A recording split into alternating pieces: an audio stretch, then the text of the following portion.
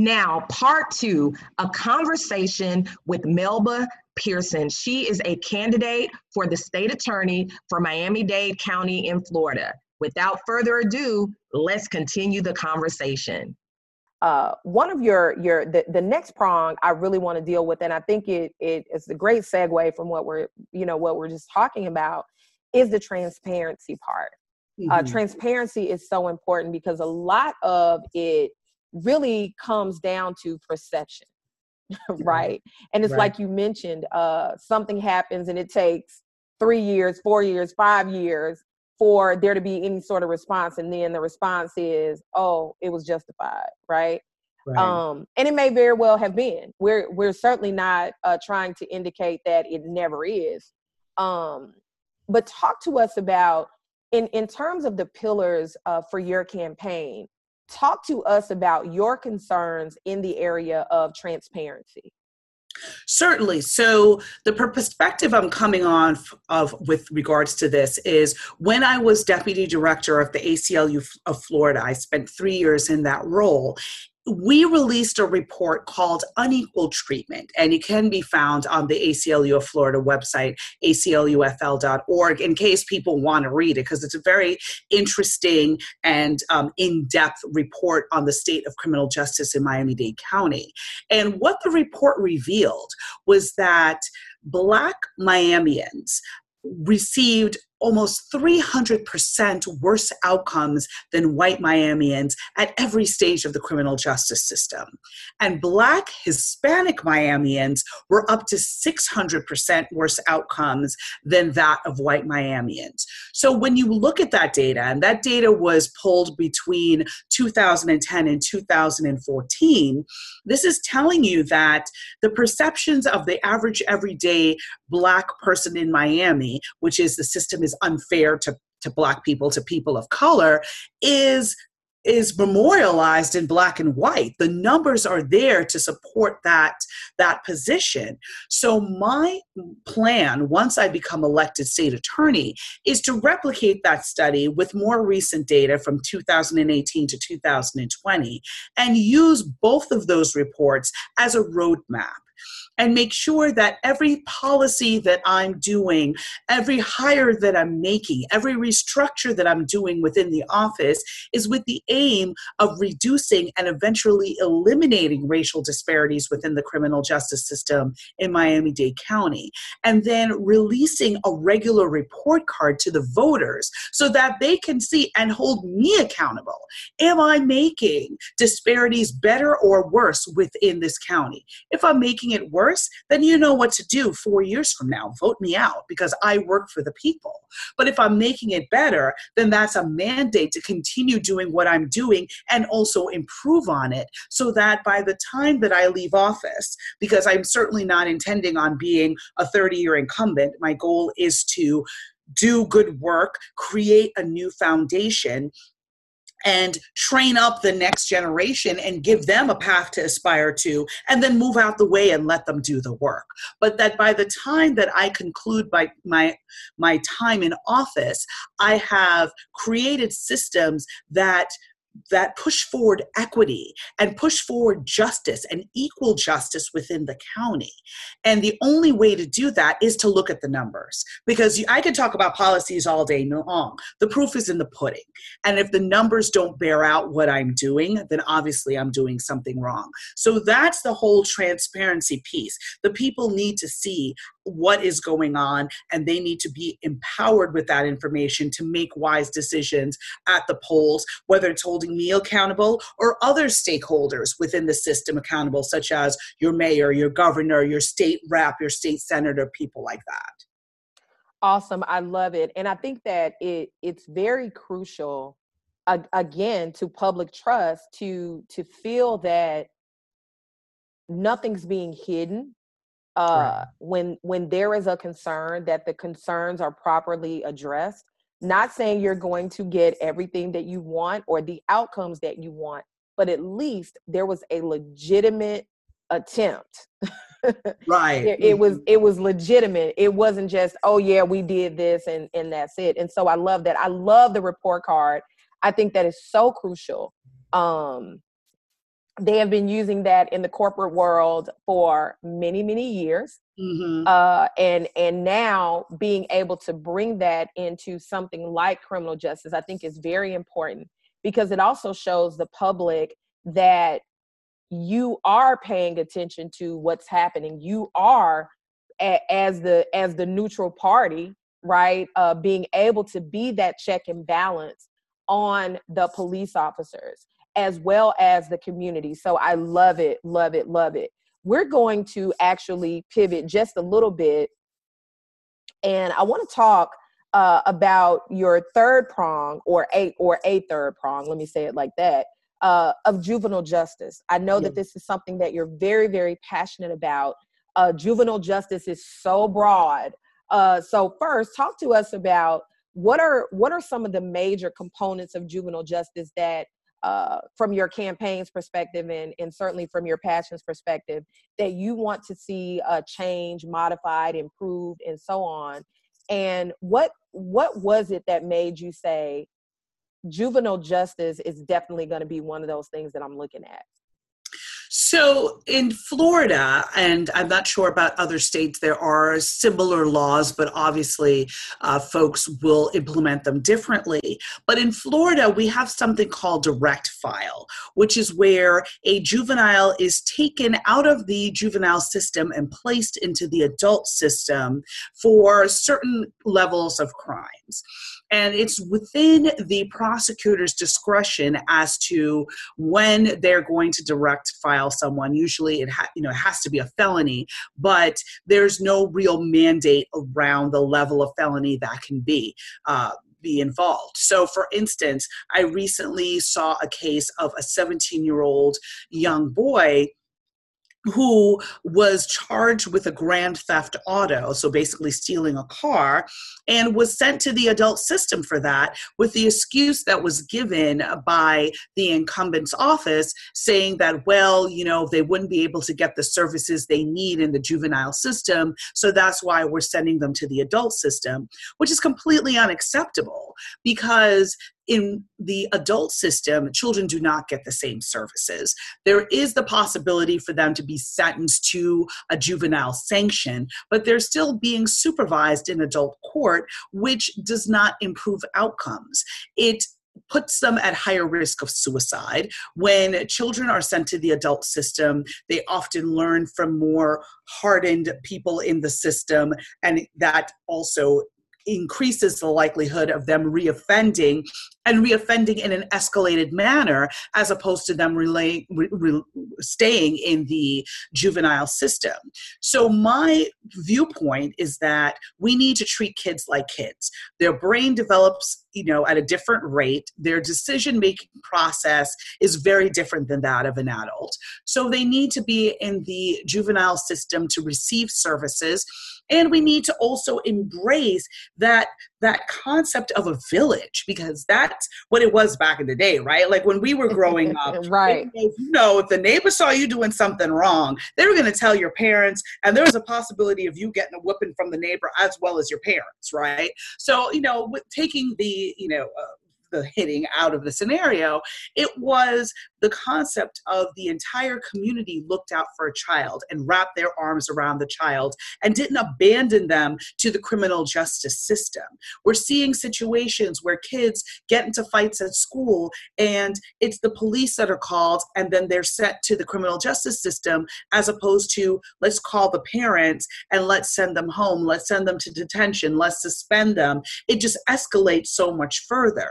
So I want to roll all of that back and get to a place where we are having community-based solutions. So those grassroots organizations that work with kids, that provide mentors, that do after-school programming, they may not get the same funding from the state or the feds because they're a smaller program, but that doesn't take away the fact that they're doing great work.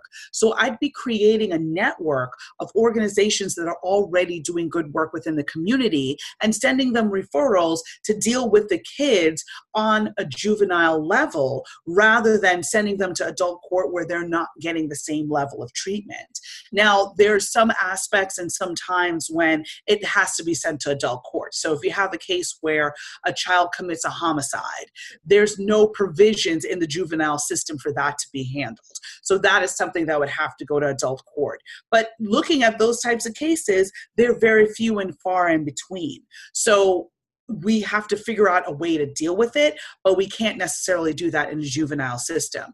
But barring that, all cases should be handled in the juvenile system, and I'm going to end the practice of sending kids to adult court except where mandated by law. Awesome. I love it. And again, juvenile justice is just so broad. And thank you for that. I think it's very critical that we really think about that, the way that we are treating our children. The fourth, I won't say the last, because you have so much that you are, I mean, so much great stuff. And guys, I want to encourage you, go to www.melba4miami.com. You can read her bio. You can get more in-depth information on all of the pillars that she's running on her campaign for state attorney for Miami-Dade County there in Florida. The last area that I want us to talk about is bail reform. What are some things about the bail system that when you become the state attorney there in Miami-Dade County that you're going to be working to change? So definitely check out my website. It's melba4miami.com. So the word for melba4miami.com. Oh, my apologies. I thought you said number 4. Okay. No. And people are like, change it. Do that. And I'm F-O-R. like, yes, F-O-R. And I definitely get into a little bit of a deeper dive on bail reform, and we're going to have more policy papers for those of you who are like super into policy and, need something to read, whether it be 2 a.m. or 2 in the afternoon. So bail reform is one of the most critical parts of my platform because we have 2 systems of justice in America, one for the wealthy and one for the poor. And that is not justice. That is problematic. So we have a system in Florida, as in many states, where if you're charged with a crime, the court sets a certain amount of bail that you have to pay in order to get released. And you can pay it in full, or you can pay 10% to a bondsperson who then basically guarantees that you're going to return to court. And then you're basically in their, you have to report to them and check in with them. So let me just give you the example of, let's say I steal someone's iPhone. An iPhone is running around $1,000. In Florida, that would be a 3rd-degree felony that's punishable by 5 years in prison. So making up the number, let's say that bond for that particular crime is $5,000. If I was wealthy, I could hand the court $5,000 and go on my way. If I continue to report to come to court every time there's a hearing, I show up for trial, I do everything I'm supposed to do. When the case is over, I get my $5,000 back and I go on my way. Now, if I'm someone who works at a big box store, I obviously don't have $5,000 laying around. So I can pay 10% to a bondsman. So, okay, I pay the $500 to a bondsman. Wonderful. Well, here's the problem. I never get that $500 back no matter what I do. So if I attend every court hearing, I do everything I'm supposed to do, that money is completely lost. So that's kind of tough for a lot of people. Let's take it back even more. Let's say you've been unemployed or you're struggling and you've got kids to feed on that salary from a big box store. You don't have the $500. So that means you stay in custody until your case comes up for trial or you resolve your case by taking a plea.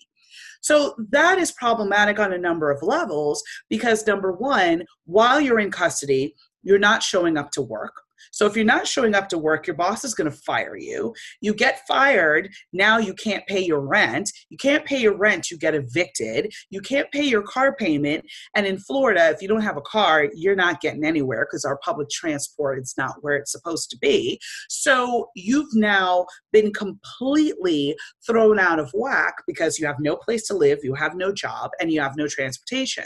So once your case is resolved, let's say the case gets dropped against you. Oops, it turns out that it was a mistake, or the victim doesn't come forward, or something like that. Now you have a situation where you're in a worse position than when you went into the criminal justice system. So now you're in a position of reoffending, because the bottom line is you've got to eat. You've got to take care of your family, and you're going to do it either lawfully or unlawfully, but you've got to make ends meet one way or another. So my thought process around bail reform is, number one, money doesn't assure safety. We've seen that in the case of R. Kelly, Harvey Weinstein, Jeffrey Epstein. These folks are millionaires and continue to prey on the community because they could. So their money did not keep the community safe. So let's take money out of the equation, and let's just get down to, are you a risk or are you not? Are you going to harm more people or are you not? Are you going to flee and never come back to answer the charges or are you not? If you have strong roots in the community, then let's release you to a program so that you can address the issues that got you into the system to begin with. Was it addiction? Was it mental health? Was it an issue of unemployment or underemployment? Let's help you and connect you with services to address those issues so that, number one, you don't reoffend, and number two, you are being held accountable for the act that you may have committed. So that's how I view bail reform, because it's looking at the long run. If we are able to prevent new crimes from happening, we're keeping the community safe. We're saving the taxpayers money because now they're not paying extra in court fees and more judges and more prosecutors and police overtime. And victims are not being people aren't being victimized. So everyone is better off in the end. So that's why I feel so strongly about bail reform, and looking at other states that have been moving in that direction. They have seen a decrease in incarceration as well as enjoyed a decrease in crime. Awesome. I love it. I love it. I love it. Thank you so much, Melba Pearson, for being here on the Power of Attorney podcast. Don't forget, guys, www.melbaformiami, and that's the word FOR.com, melbaformiami.com. When is the election? People need to go out. They need to vote. If you are in Miami-Dade County, I am encouraging you to vote for Melba Pearson for state attorney for Miami-Dade. Yes, thank you so much for that. That means a lot to me. The election is August 18th. There's going to be early voting before that, usually the 2 weeks before that. And also keep your eyes out for vote by mail. You can go on the Supervisor of Elections website. I know a lot of people are worried about coronavirus and all of that and may not want to go into public spaces, but don't let that dissuade you from voting. So make sure to request a ballot by mail by the Supervisor of Elections, so that way you can vote in the comfort of your own home, mail in your ballot, and make sure that your voice is heard. So the election is August 18th. You can check out my website. I'll make sure to have information about vote by mail on there as well. And if you have questions, I actually respond to the emails I'm sent. So please feel free to reach out on the website and donate, because elections aren't free. This is a grassroots movement. This is not funded by the bail industry, obviously. This is not funded by large donors. This is everyday people who care about these issues who are contributing. So please contribute if you can, and you can do that on the website, melbaformiami.com. Awesome. Again, thank you so much. Well, guys, this is another awesome episode of the Power of Attorney podcast.